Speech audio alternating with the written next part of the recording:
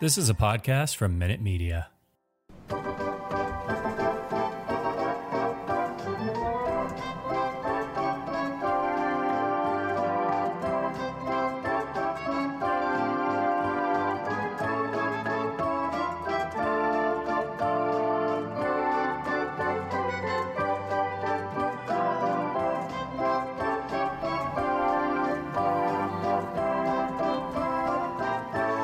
Welcome, Red Sox fans.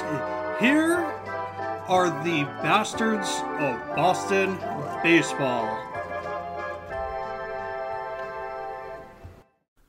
Welcome, everyone. The bastards are back for this mid-week edition of the podcast. We are brought to you in part by the Minute Media Podcast Network.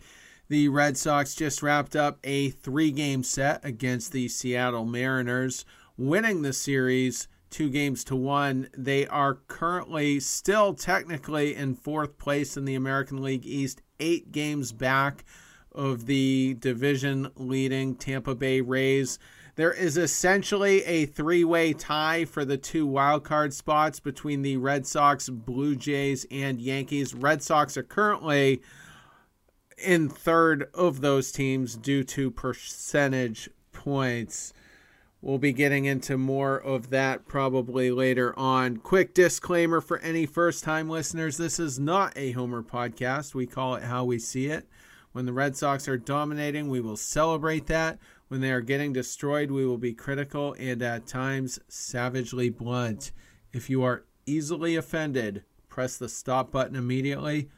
But for those who embrace it, let's get rolling. I am Terry Cushman coming to you from Lewiston, Maine. You can harass me on Twitter at CushmanMLB. You can find the podcast account at bastards_Boston. That is the more fun account of the two.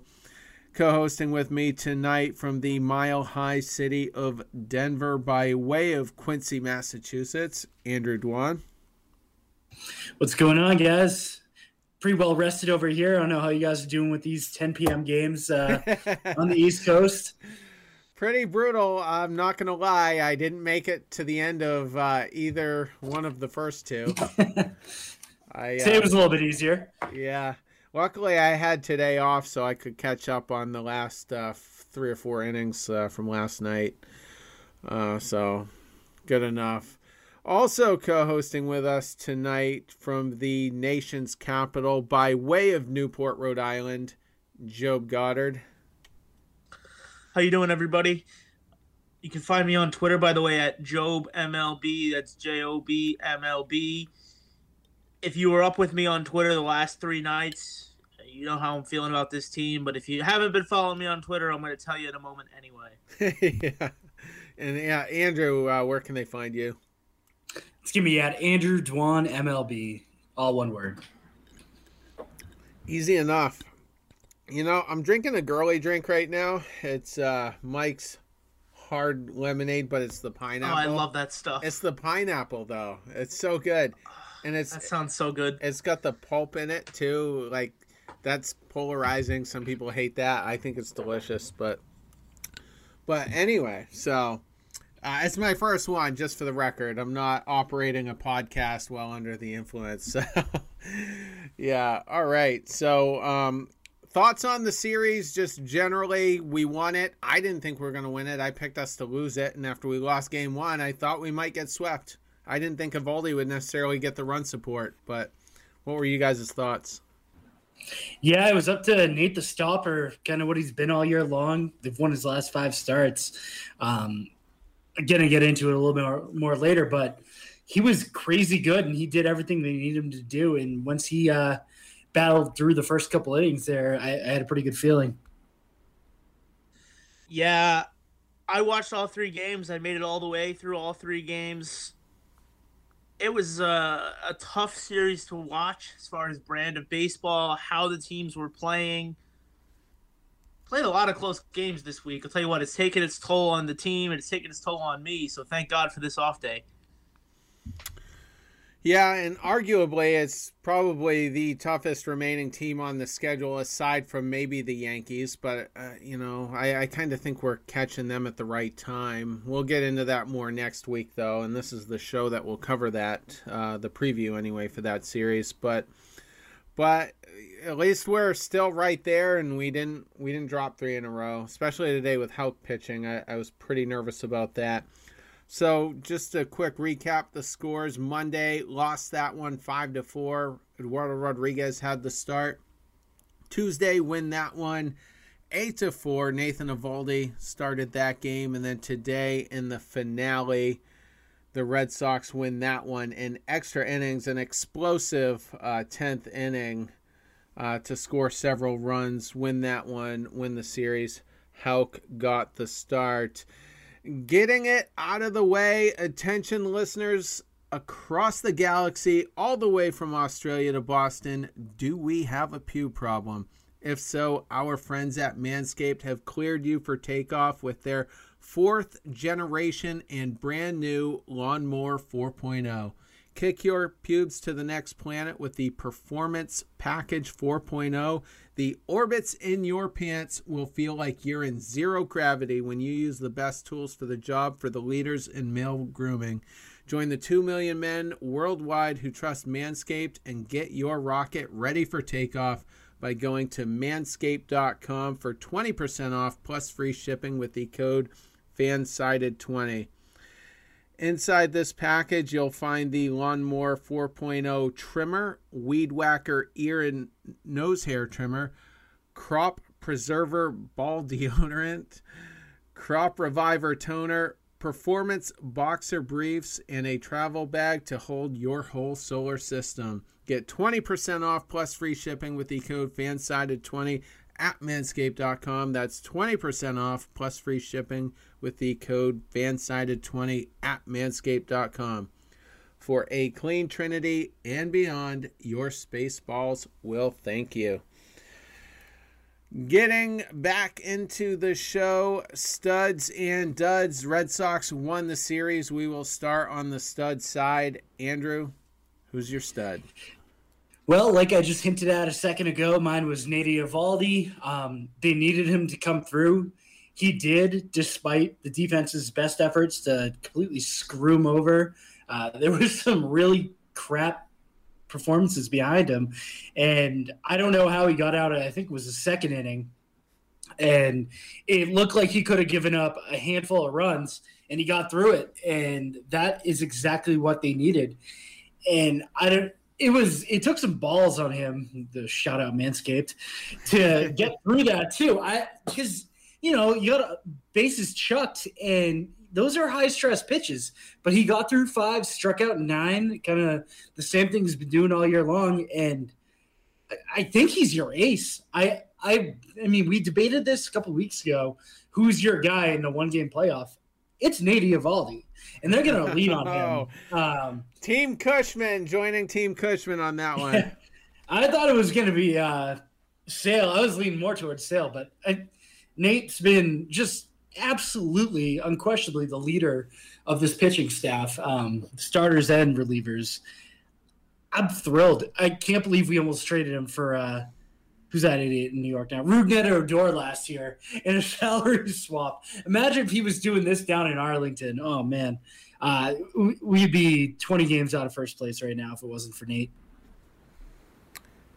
Go ahead, Joe. And the Yankees would be better off because Nate would be in Texas and Rougned Odor would be in Boston. So the Yankees would be winning more games. He's terrible.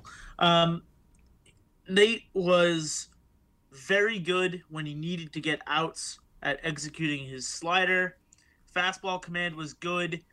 The velocity was not there, which was a little bit concerning. He topped out at 95. And I don't know if you guys were listening to the Nesson broadcasts, but to me, that was like the most frustrating part of the whole broadcast is like Dave O'Brien going, oh, he could throw 100. He could throw 100. He could you throw caught that like too? 4 times. And I'm like, no, he clearly can't. He just doesn't. Let's see him throw 96. He's throwing 94. He clearly doesn't have his best stuff. He can't just ratchet it up to 100 right now. Something's going on. He's tired. Something. And even without his best stuff, he was able to, get swings and misses out of the Mariners, who are not good offensively. Let's get that out of the way. They have a good record. It's mostly because of their pitching and bullpen. They do not have a good offense. But playing in Seattle, always tough. We seem to lose in Seattle every time we play there. We're now 8-10 in our last 18 in Seattle, dating back to 13. The last time we won a series in Seattle, not a single Red Sox on the current roster, including Bogaerts, was active. Bogaerts was still in Double-A Portland. So you needed to come out of there with a win, or at least not a sweep, which we got into on Deep Dives last week. You could have put Seattle right in the heart of the wild card race and made it a 4-team race, and instead Nate went out, was the stopper, and you managed to make it a 3-team race down the stretch. So Nate is now my guy as well for wild card game 1, which I've been the slowest one to come around on that. I've been the biggest Sale defender as we get there, but now that he's got COVID-19 and Nate just keeps doing it, I'm going to go with Nate as well. Well, I think Sale is scheduled to pitch game 1 of the weekend series. We'll get into that later. So shouldn't be any worse for the wear. But Nathan Eovaldi, he's been the guy who's been cruising, and I think that's the way you have to go. Go back to 2016. You would have thought David Price probably gets game 1 of the divisional series, but they let Porcello do it, and rightfully so. He was basically the Cy Young winner. So I think you have to simply go with the best pitcher and not the ace by name, guy. Well, it's interesting, Terry. You mentioned that we can get into it later who they're going to pitch with a lot more certainty now because, thanks to Chris Cotillo of Mass Live, we know that based on the upcoming off days and the fact that we've played 2 more games than everybody else in this playoff race, we have the ability to, if we want to, line up Sale or Eovaldi to start about half the remaining games for this team here. 8 of them. So, yeah, 8 games of 14. So we can pick. Like, really, we were talking about whether or not it's going to come down to the last game and whether we're going to have the opportunity to, pitch one of these guys if it comes to a wild card game. The way that the season is ending for us, even if it is a tight race, we are going to be able to schedule it so Cora gets his guy. Well, here's one concern though, and you guys have basically already touched on it. Eovaldi didn't have the velo, so how? I mean, I get it. We might have to utilize him as much as possible, but it's less than ideal if you want him to still have some gas left for the playoffs. Yeah, I don't know if I want to push him as hard as I want to push Sale. I wouldn't mind seeing Erod figure out a way to get like a start against the Orioles and the Nationals. See if we can't get him on a roll. God willing, we make the playoffs. Just get him a little confidence going into a high leverage situation.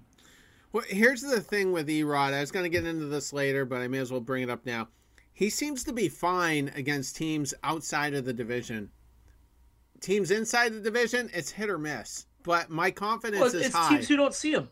Teams that don't see him, he's absolutely dominant. Exactly. I felt good about him going into this Seattle start, but and he did pitch well against them earlier in the year also. But if he's going up against Toronto, Tampa, it's hit or miss. It's hit or miss. So we've got no choice, though. I mean, who are you going to start? Who else can go at least 5 innings or 6 innings? It's not. Well, now you're getting to the real question, right? Yeah. Because I actually am of the opinion.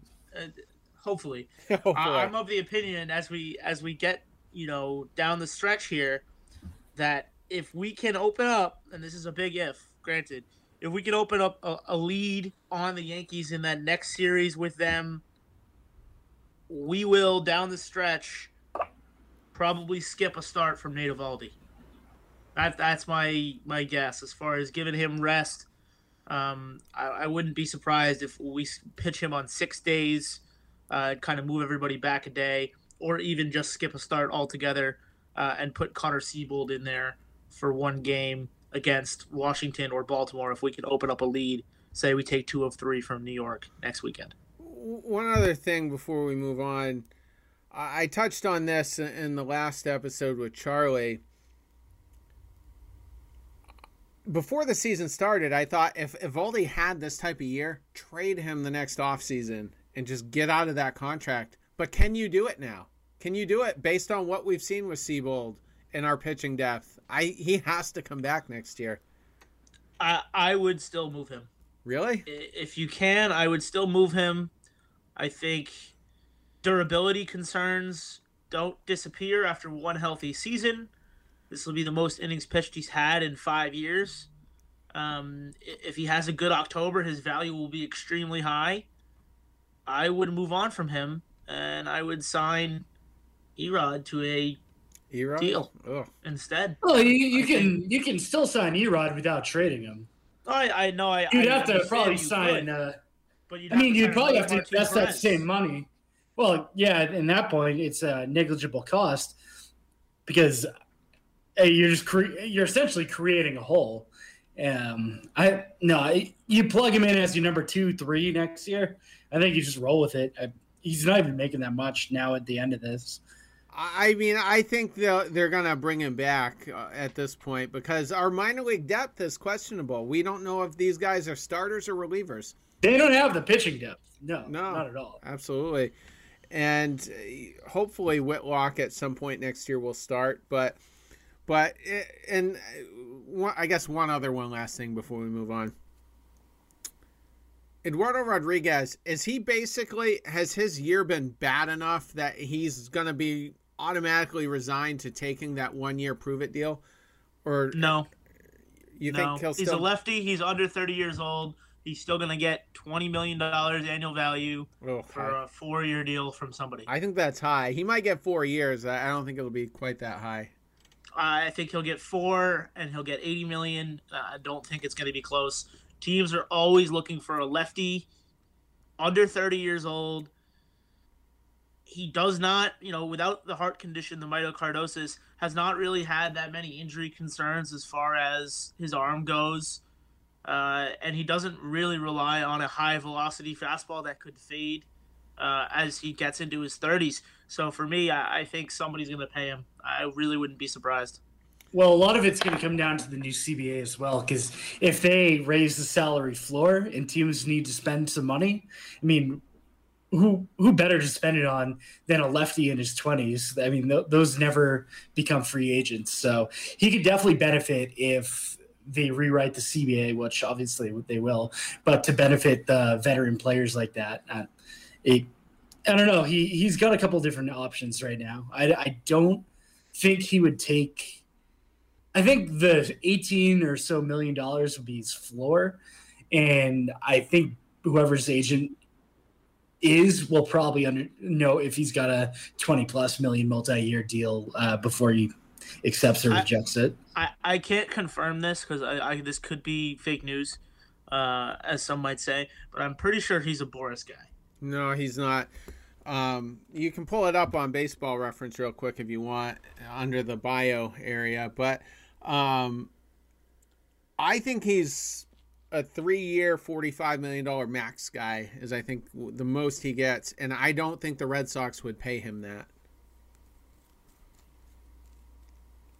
That's where I am on Rodriguez. But I think he's going to get way more than that. I thought he would get 5 at 85 was my preseason prediction if they got a deal done with him, and I still think that's a safe number for him. Really? Given the inconsistencies? Yeah. I mean, we look at guys like Odorizzi and Garrett Richards and Kluber, what they got with arguably more question marks than Erod has, and they're all older than him with significant arm health injuries. And I don't know, Erod, when healthy, when not like having heart issues from COVID, has been pretty durable. He has injuries, but they're not arm related. Yeah, they've all been lower body aside from the COVID side effect. Yeah, well, we'll see. I mean, we're kind of all over the spectrum on that, but we'll find out soon on Rodriguez. Job, who's your stud for the series? My stud for the series, my stud for the last 60 days, as you know, Terry, My favorite stat for the last 3 shows has been Bobby Dahlbeck's last 30 days. So Bobby Dahlbeck is my stud. He tied the game with a clutch home run in Game 2 where I really thought, oh, here we go. The game's going to get away from us. And Bobby Dahlbeck went and hit one out to the opposite field. He took a couple of key walks in Game 3 of the series. He's become a middle-of-the-order bat. I understand pinch hitting for him with Travis Shaw tonight. Against right-handed pitching late in games, he's never been great. But against starting pitching, against lefty pitching in particular, he's an absolute stud. This is a guy now that, when you look at his numbers, would be a starter, I think, on most Major League teams. And I'm not just talking about most American League teams that are going for the home run or bust. He's hitting now on the season 240, 22 home runs, 72 RBIs as a rookie with a 791 OPS. We do sometimes forget he is still a rookie based on his last season. What I really like from him in this stretch here, especially these last 7 games, the last week since I was on the show, he's hitting 280. He struck out 9 times in 26 at-bats, 7 hits, 7 runs, 4 homers, 7 RBIs. He's really doing it all, and when he is taking walks like he did today, the lineup is so much stronger for it. It's almost like he needs to go to the school of Kyle Schwarber, because man, oh man, is he effective when he's not swinging at balls that are 4 inches off the plate. Some people have said that Schwarber has actually had a recent impact on him in his plate discipline, but Andrew... Well, he's gotten much better. I mean, you got to look at the number of strikeouts. How many strikeouts does he have over the course of the season? Too many. But over the last 30 days, he struck out 26 times in 94 at-bats, 18 strikeouts in his last 55 at-bats. Those are numbers that are far more acceptable than what he was doing about 2 months ago. So we'll take that improvement all day long. It's about a 15% reduction anyway. But thoughts on Dahlbeck, Andrew? I mean, there's no word to describe how good he's been at the second half. He'd be a second half all-star, and it wouldn't even be close for first baseman. We're approaching almost a full season for him. As a major league player, he's appeared in 143 games to this point. So if you project his 162 game average, he's at 34 home runs, 100 RBIs with a 246 batting average. And that in 2021 that's a very, very valuable player. And his defense has definitely taken a large stride as well. Today, Devers tried to throw another ball away, and the pick he made at first base to finish a double play was crazy good. It had no business of going into his glove, but he scooped it. Saved them probably another run because we all know what happens once they start throwing the ball around. The pitcher breaks down a little bit. We've seen it way too much in the last few weeks. Huge props to Bobby. He definitely bought himself quite the long leash going into next season, which will be very interesting because if he continues to be this guy, it takes pressure off Tristan Casas to be ready from the jump, which is only a positive. Which is huge for the organization because I don't think under any circumstances do you want Tristan Casas making that jump from spring training. It's much more of is he going to be ready to make an impact come June or July situation, similar to what we were hoping for from Jarren Duran. Can he give you that spark? Bobby Dahlbeck against right-handed pitching this year, hitting 220. Not good. Against left-handed pitching, he's hitting 280. And that's something that you never thought he would be able to do in any circumstance, let alone this early in his career, because he was god-awful in the first 3 months. His OPS in home games now, he's hitting 271, 328 OBP, 564 slugging, OPS of 892, would be second on the Red Sox this season if he managed to keep it up for a whole season instead of just home games. It's interesting. I mean, officially still on the let's sell Dahlbeck while his value's high wagon, but if he's putting up these second half numbers next year in the first half, then sell high. No, then sell high. That's when you do it. If he could do this until Tristan Casas is ready in July, absolutely. Adios, Bobby. I don't think they will. If they don't trade him this winter, I don't think they'll ever trade him at high value. If he's traded after this winter, it's going to be because his value plummeted and we've just got better options. But I guess I need to see a full year of him before I'm sold that what we've seen the last 2.5, 3 months is the player that he truly is. He's never done this before at any level. He's never played this good at any level. So I just wonder about the long-term sustainability of it. Casas, I just pulled up his numbers. I couldn't get his on-base percentage, but he's hitting .290 with 12 home runs, 48 runs driven in with a pretty respectable .884 OPS. So he's definitely not going to be ready, though. He's had a weird year too. He's had a weird year. I mean, he's been flying back and forth to Japan. He had a bunch of different stops and starts along the way. He's by far the more polished defender. Offensively, there's very few holes in his swing, but there are still holes to iron out. I would expect him to be ready at some point next year, probably closer to the dog days than to April or May. But it is possible that you get some impact at bats from him late in the season next year as we get closer, because he will be on the Red Sox in 2021 or 2022 in some capacity. He could be, and the CBA could impact some of that as well if anything. Definitely. With service definitely time, a possibility. Yeah, service time could be different. If you think about Bobby Dahlbeck and you think about when he started hitting well, you go back to the trade deadline, and that's really when it started to happen. Is Chaim Bloom gave him a vote of confidence that he was going to be the first baseman, and then clearly took a lot of pressure off his shoulders, because by not going to get a first baseman, he's playing so much better. He's playing relaxed. He's hitting well. He's taking the ball to the opposite field instead of trying to hit it 500 feet every at-bat. And I wonder, too, if Bobby Dahlbeck being moved up in the order has been a substantial part of that, because he's seeing a lot more fastballs than he was seeing when it was him at the bottom of the order with strikeouts 1 and 2 in front of him, because you had Black Hole at the bottom of the lineup for 2 months. And I wonder if because of that he was seeing breaking balls out of the zone and was trying to compensate for some of the other guys at the bottom half of the order. Now that he's hitting 5th and he's getting pitches he can actually drive, he's putting them over the right field wall, and that's awesome to see.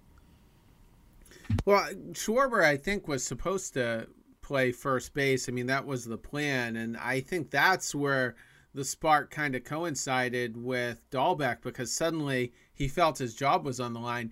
You saw another surge earlier in the offseason when Chavis got called up. Suddenly, for a solid week and a half, he was playing a lot stronger. So I think the vulnerability caused him to kind of rise to the occasion a little bit. Well, let's hope he continues to feel vulnerable then, because this Bobby Dahlbeck is somebody you can have on your team in a big spot in a playoff game. And the Bobby Dahlbeck of the first half belongs on the Baltimore Orioles. Fair enough. All right, so let's get into some honorable mentions as far as the lineup goes. Xander Bogaerts, 5 for 14, had a home run in the first game, had hits in all 3 games. Strikeouts a little higher than normal. He had 6 of them in the series, but still swinging a good bat. Seems to be recovered from the COVID IL. Nice to see. Alex Verdugo, 4 for 11, also had hits. And also has emerged as a guy that can pinch hit. Not a lot of guys can do that, but he's a monster when it comes to it. And today, he should have had one too. Absolutely smoked the hardest ball that was hit today. It was caught in left field, but this guy, whenever he's been called to pinch hit, has absolutely delivered, and not everyone can can pull that off. You're so talking about I've been, Verdugo. yeah, absolutely. Okay. Yeah. Okay. Yeah, and he certainly had some late inning heroics off the bench and other games as well. Another guy kind of came out of nowhere this series, Jose Iglesias, 5 for 8. Showed some power in the first game with a home run and had hits also in all 3 games. Hitting wasn't the problem here, by the way. I mean, we put up 4 runs in game 1, 8 game 2, 9 in game 3, and this is a team that doesn't have a terrible pitching staff, starting and in the bullpen. So if anything is encouraging going forward, it's that the bats are awake, and our major bats are back from the IL, the COVID IL. Our bats are still as streaky as ever. I can't be excited about it yet. I mean, today we had a great start to the game and then no hits from the 3rd inning to the 8th inning, and that's not going to win you ball games against deeper teams like the Houston Astros or the Toronto Blue Jays. It will win you games against teams that can't score. I mean, Seattle had a couple of opportunities there with the man on first base and nobody out multiple times. They let off, I think, 3 straight innings with a base hit and couldn't get it done, and that was not because the Red Sox bullpen turned into wizardry halfway through the series. It was because they don't have a good offense. They have a negative run differential. They're in this spot because they play when it matters most. They hit with 2 outs. They get out of jams, and when they get hit, they get crushed. But the bats could be awake. I mean, we saw flashes of it in the late innings, and it's just unfortunate, I think, that, in game 2, we let them climb back into it. It kind of takes away a little bit of that feeling of momentum that you could have had here coming out of the series, because I think if Sonimura goes out there and shuts them down 1-2-3 in game 2, then all of a sudden the narrative is, okay, the first half magic's back, right? We just took 2 out of 3. All the runs came in the 9th or extras. This is big. And instead it's, wow, this is a tightrope every single time out. I still don't feel comfortable. I still think it was a step in the right direction regardless. I also forgot Schwarber. He was 2 for 9, but his 2 hits combined for 5 runs driven in, including today in the 10th inning. So, yeah. Andrew, any thoughts on the rest of the lineup? Yeah, Iglesias, that double play he turned, and he's never really played second base before.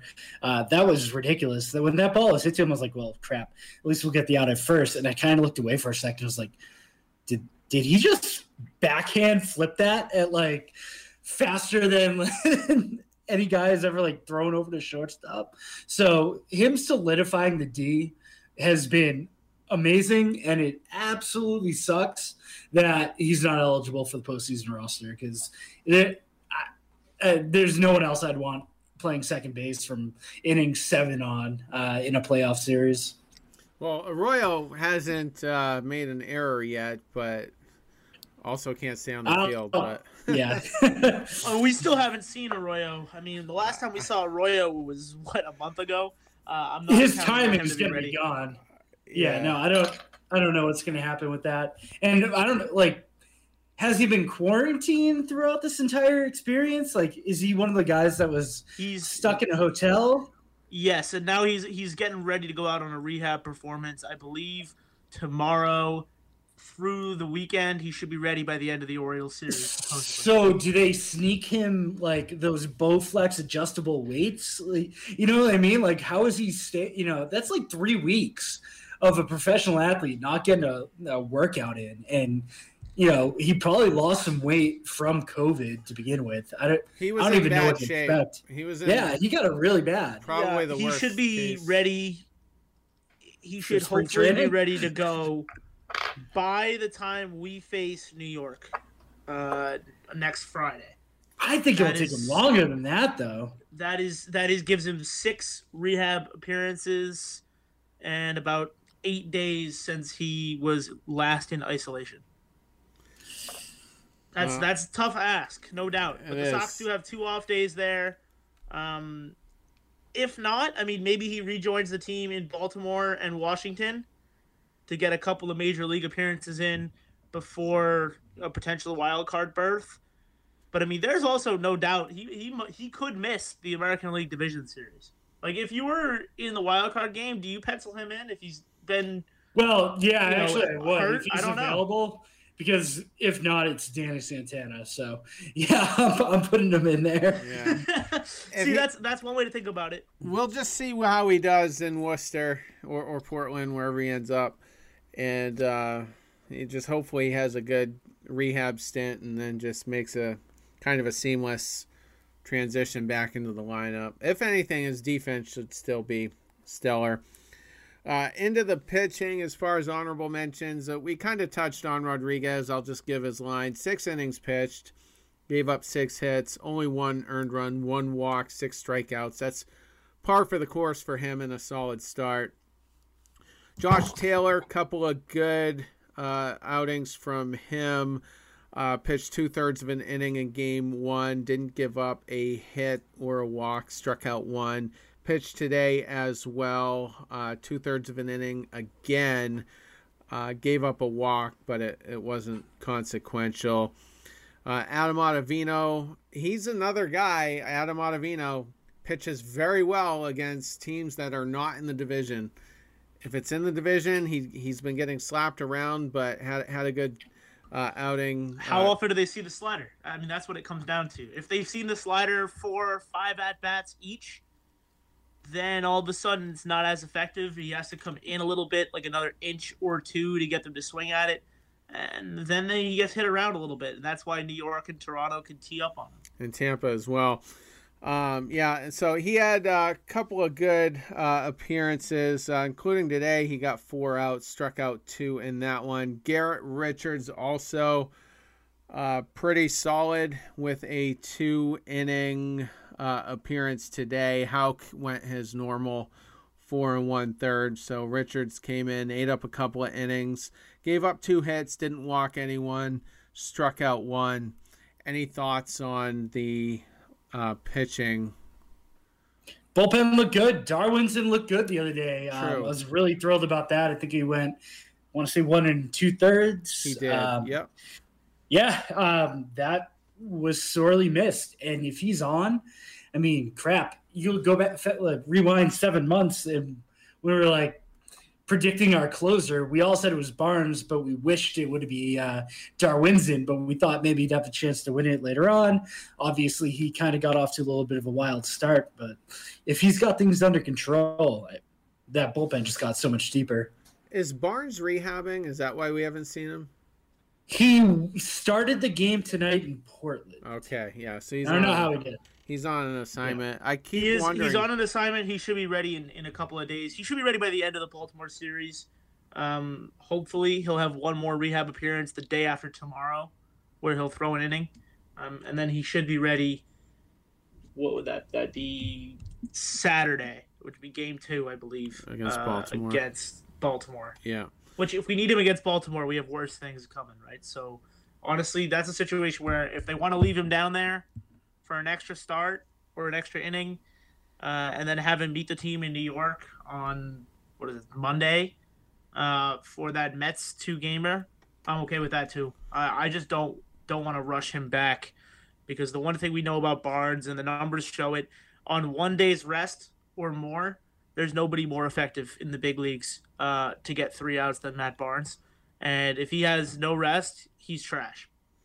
I don't want him coming back into the closing role or even the 8th inning role. I just want him to be eased back in. Today we had Whitlock warming up in the pen because it was at the start of that 10th inning. It was it was tied, and then we took a 1-run lead right away. But he was going to close, and it looks to me like he is the closer. Even though it's not, he's never been officially named that. I think that is his role going forward.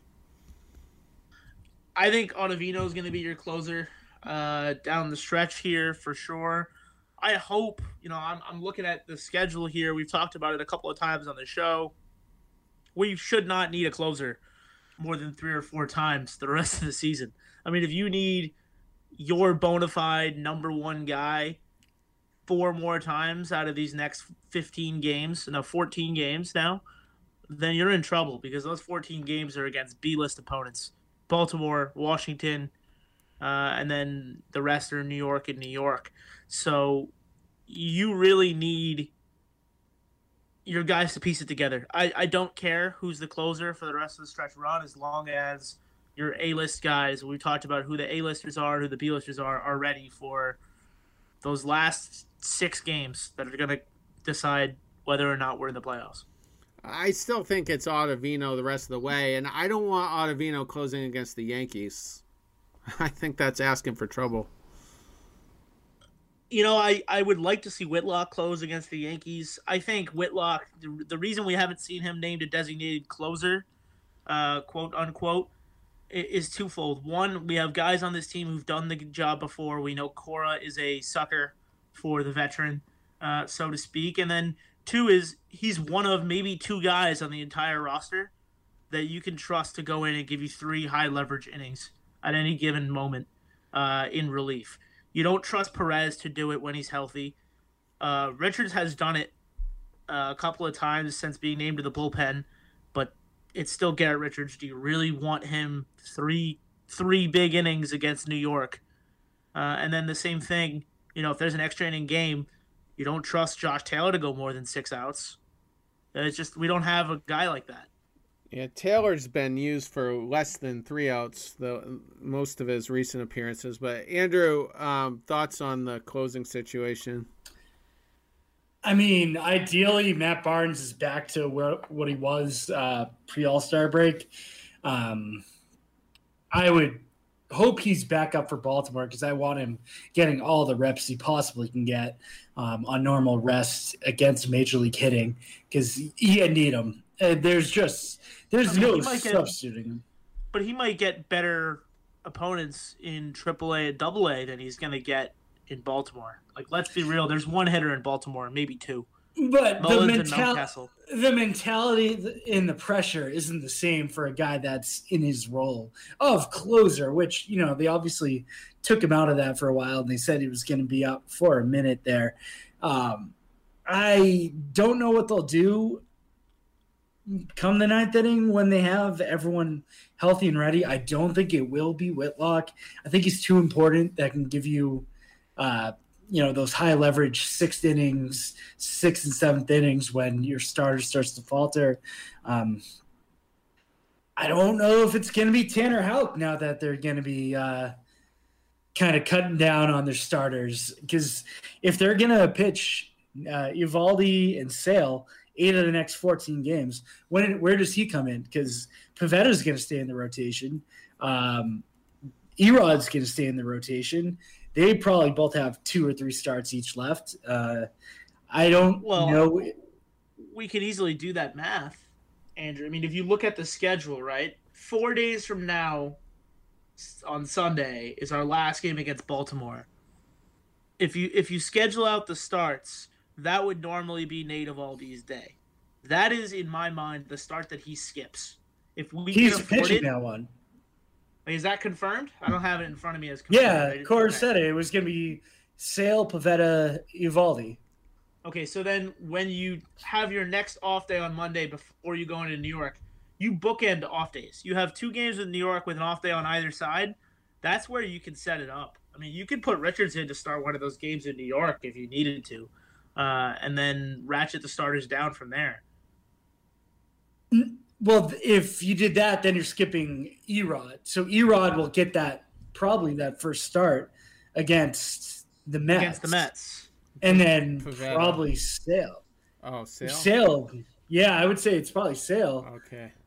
Unless they skip him. They skip a day, but so that would be Sale's day. Pavetta's getting skipped then under your alignment. No. Pavetta's going the day after Chris Sale, so he's going Saturday. Pavetta would go Saturday. My bad. Yeah, so then Saturday and Wednesday. Okay. And then Thursday's an off day, and then you could line it up so that the 3 Yankees starters would be Eovaldi. I don't know. To me, it's I don't know. At this point, to me, it seems like this is an opportunity that you can start pitching him in the bullpen and using him twice a week.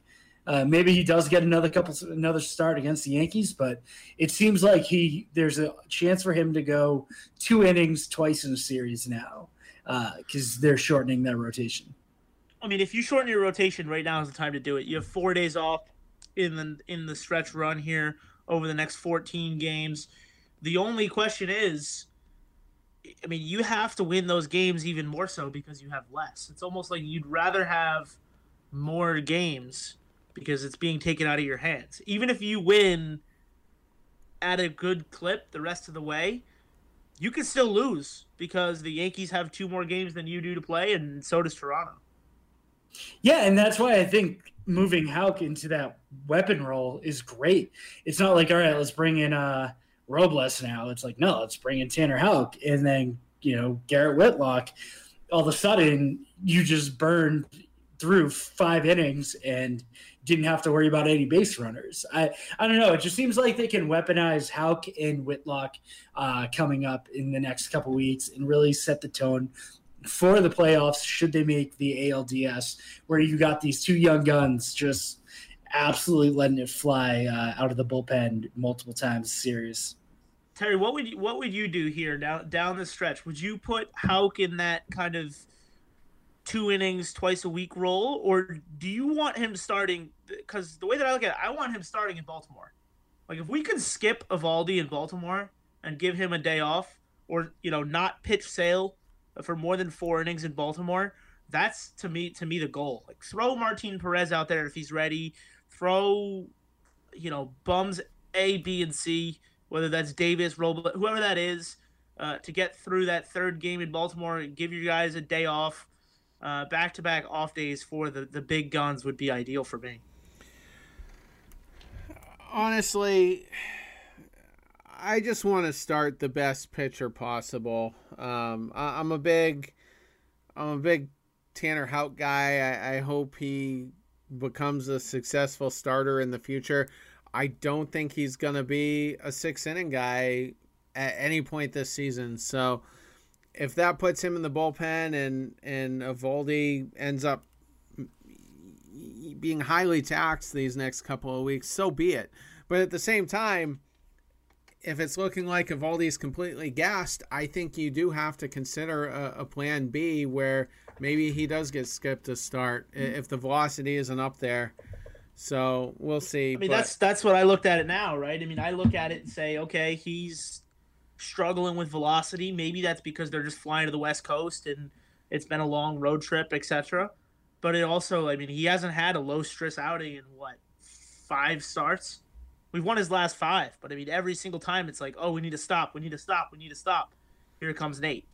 Like, he hasn't had a groove 6 innings. He's got 8 runs of run support outing in 2 months.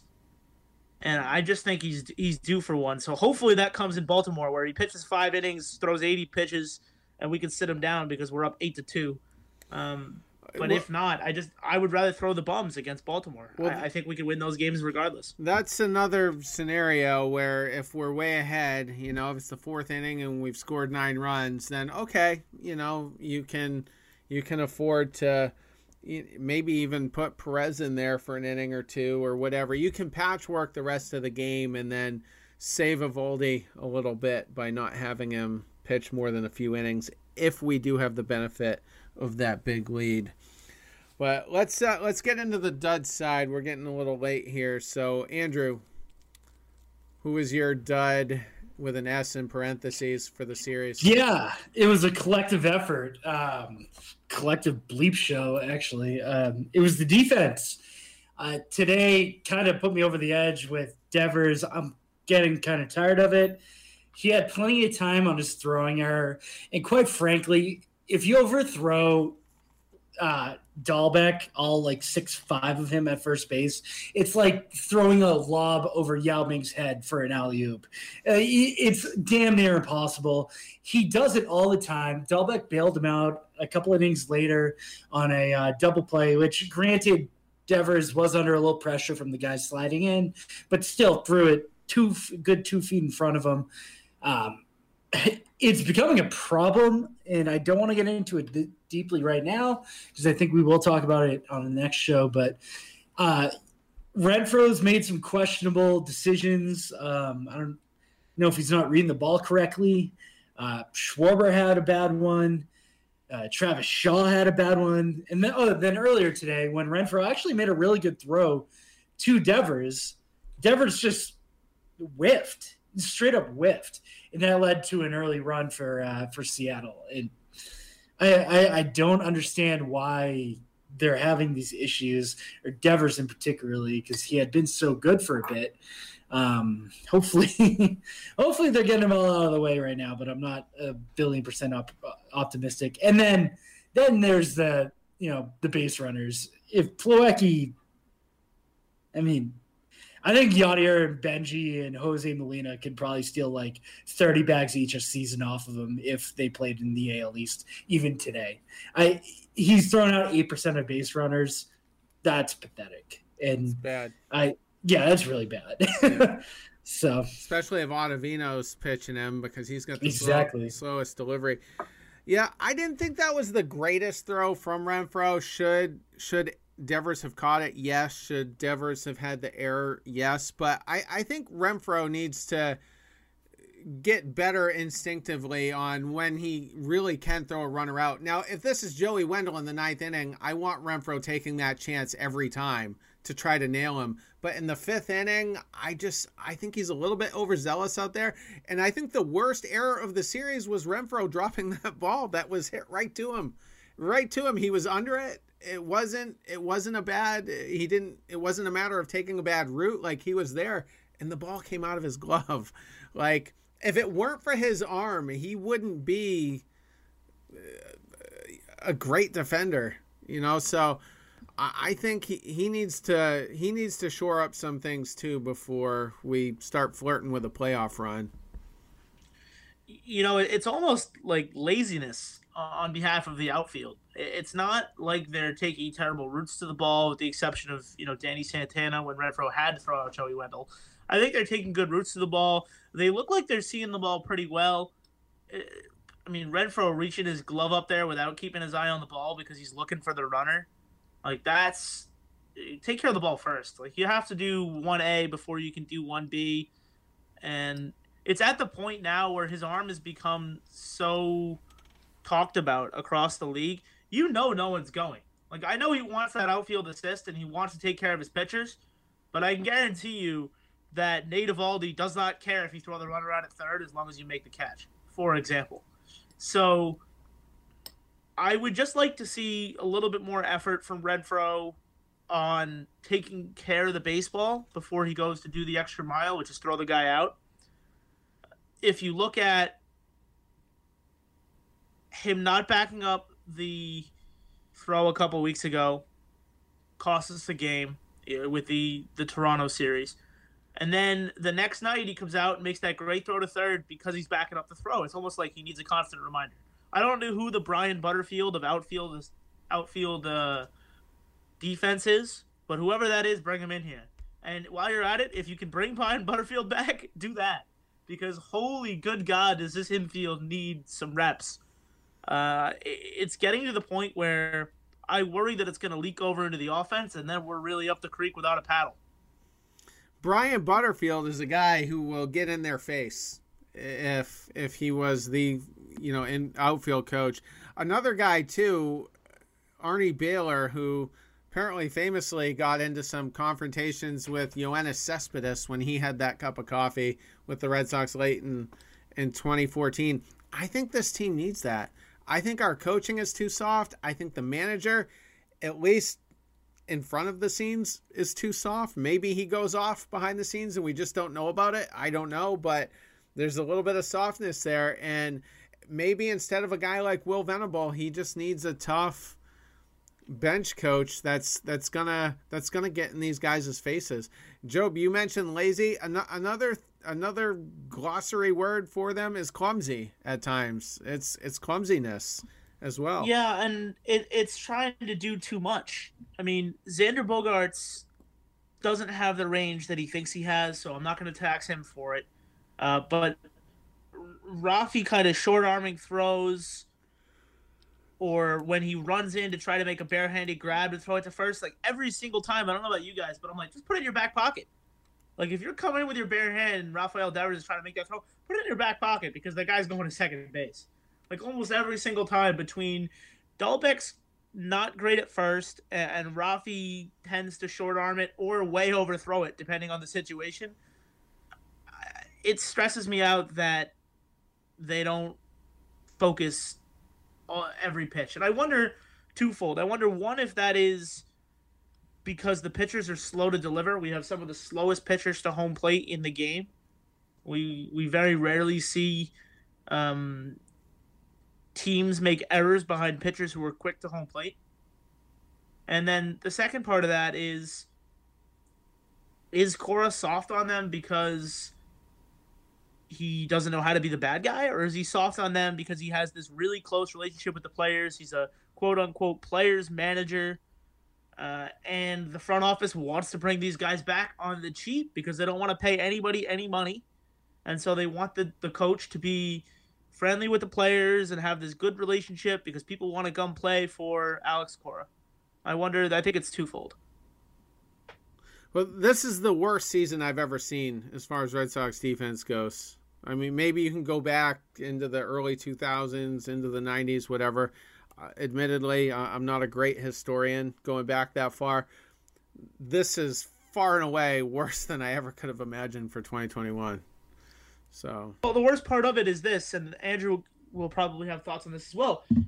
Cora in spring training, the one thing he harped on for the year that he was gone is, yeah, they weren't good defensively in 2020 when I was serving my suspension. They were pretty bad defensively, and that's what we're going to work on. That was like his big focal point. If that's your focal point and this is what you were trying to instill and you manage none of that, that concerns me even more. It's almost like, well, what are you doing right as a coach? Like these guys might be just getting by without Cora. I think Cora's a fantastic game manager, but is he instilling the basic skills in these guys, or does he need the skills around him in order to, create wins? Because he's not teaching these guys anything new, or anything consistent. He's always had talent around him, both with Houston and in Boston. Any thoughts? Well, I mean, I think Cora's impact speaks for itself. The guys played like crap last year, weren't motivated. He comes back. I mean, everyone wanted him back. I don't think there's any denying that. The defense is more of an effort thing, but that's just the individual player. You can do all the drills you want, you can yell all you want, but at some point, once these guys turn professional, that's on them. These guys aren't going to listen. They don't give a shit if you yell at them. It's just going to go in one ear out the other. It's guaranteed money. If you cut someone, they're just going to go somewhere else. It doesn't matter. That check's guaranteed. There's zero real accountability with that. I mean, it's a terrible analogy, but if a guy fumbles once in football and he's just like a 7th round pick, he's shaking in his boots knowing that his job's on the line because he made a mistake. Non-guaranteed contracts versus guaranteed contracts. Baseball, it's whatever. They're locked in. They're making ridiculous sums of money. And, yeah, it comes down to pride, attention, and effort. And it's been aggravating to see some of these faux pas lately. I still think there has to be some accountability, and I'd like to see Cora a little more animated. I think that I'd rather see a guy like Xander get into Devers over Cora, and there's probably not someone that can really go at Renfroe as much. He's a newer guy this year. I don't know who his peer is. You look at the outfield. Verdugo's not going to call him out. Kike maybe would talk to him, but no, I don't know exactly. There's not that the presence we've seen in the past. You wouldn't have there's no Ortiz. I guess that would be Xander, and is he going to tell them to cover more range? I don't know. It's kind of tough. Well, they got to clean it up. I can't wait to see what the next year's roster looks like, because I do think there are going to be some pretty surprising moves that take place this winter. But Job, your dud for the series. My dud for the series is the aforementioned Kike Hernandez. 0 for 11 in the series. He did smoke the ball in game 3. 3 fly balls to the outfield, or line drives, rather, to the outfield. I do think he took a walk today, but I could be wrong. I don't have his numbers in front of me. I'm not showing one. He has not. Yeah, he has not looked good since coming off the COVID IL. We do know he was one of the guys who got the worst of the COVID. He was also the first of the guys to get sick in a breakthrough case, and he just has not looked like his timing is back yet. The good news, we're going into Baltimore. That's a get-right series for everybody, because who doesn't love facing Double-A pitching? So I look for him to bounce back, and I'm not too concerned at this moment. If he struggles through the Baltimore series, then you can start to raise some red flags. Yeah, I'm not going to get on a guy that missed as much time as he did, and that goes back to my concerns about Arroyo that we kind of just hit on there a second ago. The third game was super encouraging. He hit the ball right on the screws 3 times in a row. Each time I was like, oh, crap, could leave. Then, you're not a Fenway. But if he's got his timing down, that's all you can ask for. He shores up that outfield, which is what we need. He'll be fine. I'm not too concerned. And it's just going to take reps and a get-right series. Because once he gets right, I think he'll be the same player we've seen. I won't kill him either. I mean, he was the worst at the plate, so it's appropriate that he's a dud. He did, however, only strike out twice, so not terrible, I guess, in that regard. One guy. Yeah, I mean, he's still seeing the ball, Terry, right? Like, yeah. You can tell that he's still seeing the ball well. He's not striking out looking. He's not too far behind, but he's fouling off a lot of pitches, and he just hasn't been driving the ball. So that's kind of where it is. Yeah. In next series, that's a good one, like you said. One guy who struck out more times than he's probably ever struck out in his life in a series, Hunter Renfroe struck out, I'm doing the math right now, 8 times in 12 at-bats, including a 4 strikeout game in Game 1. So, uncharacteristic of Renfroe. I mean, he's never been super robust in terms of racking up the hits, but this wasn't a great series. Did hit a home run today for his 1 hit for the series, but not great coming into today anyway. He's the only real other dud in the lineup. I mean, Shaw was 0 for 2, Plawecki 1 for 6. Not going to really roast them. Ryan Brazier, a little concerning there. He didn't have much help from his defense, but did give up a 3-run shot. So, and Sully Mora as well, also concerning. Yeah, I think Brazier I think, unfortunately, the writing's on the wall for this season for him. I don't think he's going to make a postseason roster should they make it. He better start showing us something quick, but you could be very right about that. And then, as Job said, there is no person I trust any less in this bullpen right now than Sawamura. Even before the COVID IL, walks, hits, getting slapped, dude has just lost it. Nobody's swinging at his splitter anymore. It's not a strike.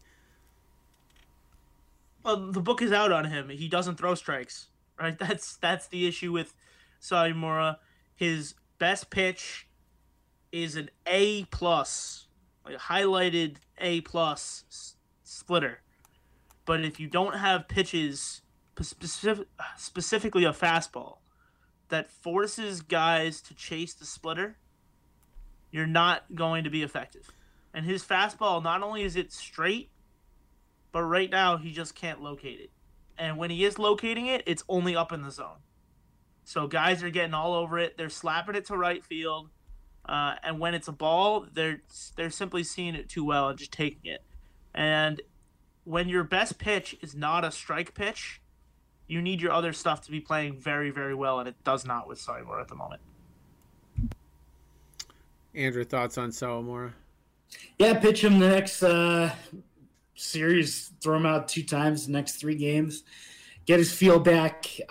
He's important. He's definitely important, and I hope he gets right. I love him. I love watching him pitch when he's on. It sucks that he's kind of faltered. This is probably more than he's thrown in a while, quite frankly. I don't know if that has to do with anything, but if they can get him right, that'll be big. But, they're all battling for limited spots at this point. Especially I worry about him now. I mean, Austin Davis has emerged as kind of a weapon for Cora. Cora does look like he likes Austin Davis. I don't like Austin Davis, but Cora likes him. And you wonder if maybe Sawamura's spot might be in jeopardy as well. He's walking a lot of guys. And if he can't command the fastball, the splitter, doesn't matter how well he commands it, he's not going to play. So he might be a guy that doesn't make big strides in the next couple of weeks. You sit him down. One thing I think he has going for him, I don't see them carrying 3 lefties. So I think Austin Davis draws the short straw in that situation. If Darwin's continues to pitch like he was, then absolutely. Yeah. And Taylor, they seem to have found a way to utilize him a little bit better as well. So, all right, let's go ahead and just get into this Orioles series. We don't have to spend a ton of time on it. Let's see. Friday night. Is that right? I'm showing Nick Pivetta, but isn't that supposed to be Chris Sale? Maybe they rearranged it. The way he put it in his I'm showing postgame- Nick Pivetta as well, but Cora can't, I don't think, declare that Sale is going to pitch that game until he passes the COVID testing. Okay. So that might get reshuffled around once Sale tests negative. Okay. Yeah, because I saw a tweet saying that it would be Sale. I wonder if I should just... Yeah, I'm not going to dig that up. Well, we don't have to get into it too much. Aiken is pitching game 1 for the Orioles. I'm not that familiar with him. Lowther, he's going game 2, and they have a TBD on Sunday. So, do we agree this is a sweep? It better be. All right, it better be a sweep. Andrew's on mute. Oh, there he is. Yeah. I was gonna say it better be a sweep. Okay. That'll suck if it's not. I don't even know what they're gonna do. I guess we're hoping for a 17-inning game tomorrow between New York and Baltimore, and that's our best case scenario. Because I actually think that Baltimore could win tomorrow.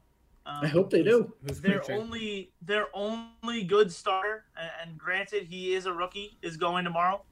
But he has been giving teams absolute fits, and that is, I have to pull it up now because I closed. Someone named Ellis. I don't even know who the hell this guy is. Okay, so he's got a 2.08 ERA over 6 starts. He's thrown 22 innings, 18 strikeouts, 8 walks.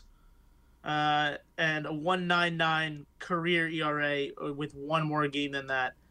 Over his last 4, he started 4 games, 2.55 ERA. That includes Toronto, the Yankees, Toronto again. And he was dominant against the Yankees the last time out. 5 innings, 1 hit. So I think he could give them fits tomorrow against Jordan Montgomery. And we're all big Baltimore fans tomorrow before we're rooting against him for 3 days. Well, hopefully that happens. So, before we wrap, 27.5 runs. That's what I'm setting it at. Are we over that or under that as far as scoring in this series? Over. I'm going to say under. Under? Okay. Yeah, that's and scoring Terry, 9 I a actually game. Have the run line from Vegas. Oh, what is it? Interested. Okay, I'm interested. The run line from Vegas is 25.5. Oh, all right. So you're a little higher than that, and I still think the over hits. Okay. I think by a mile. All right. Yeah. You're the Vegas man on this crew. So, well, Andrew actually Andrew would be the Vegas guy as well. I just happen to have the numbers in front of me because I was betting that game before I came online. Gotcha. All right. Well, on that note, we will wrap. 24 hours after this one will be deep dives. We're going to be talking about Xander Bogaerts, Rafael Devers. How sustainable is it for them to be around multiple years, like long term? So I guess more than that. So we're going to get into it, probably talk some future alignments, whatnot. And then on Sunday night, we will be back, Charlie, Jason, and myself, to discuss the Orioles series. Hopefully a sweep. Take care.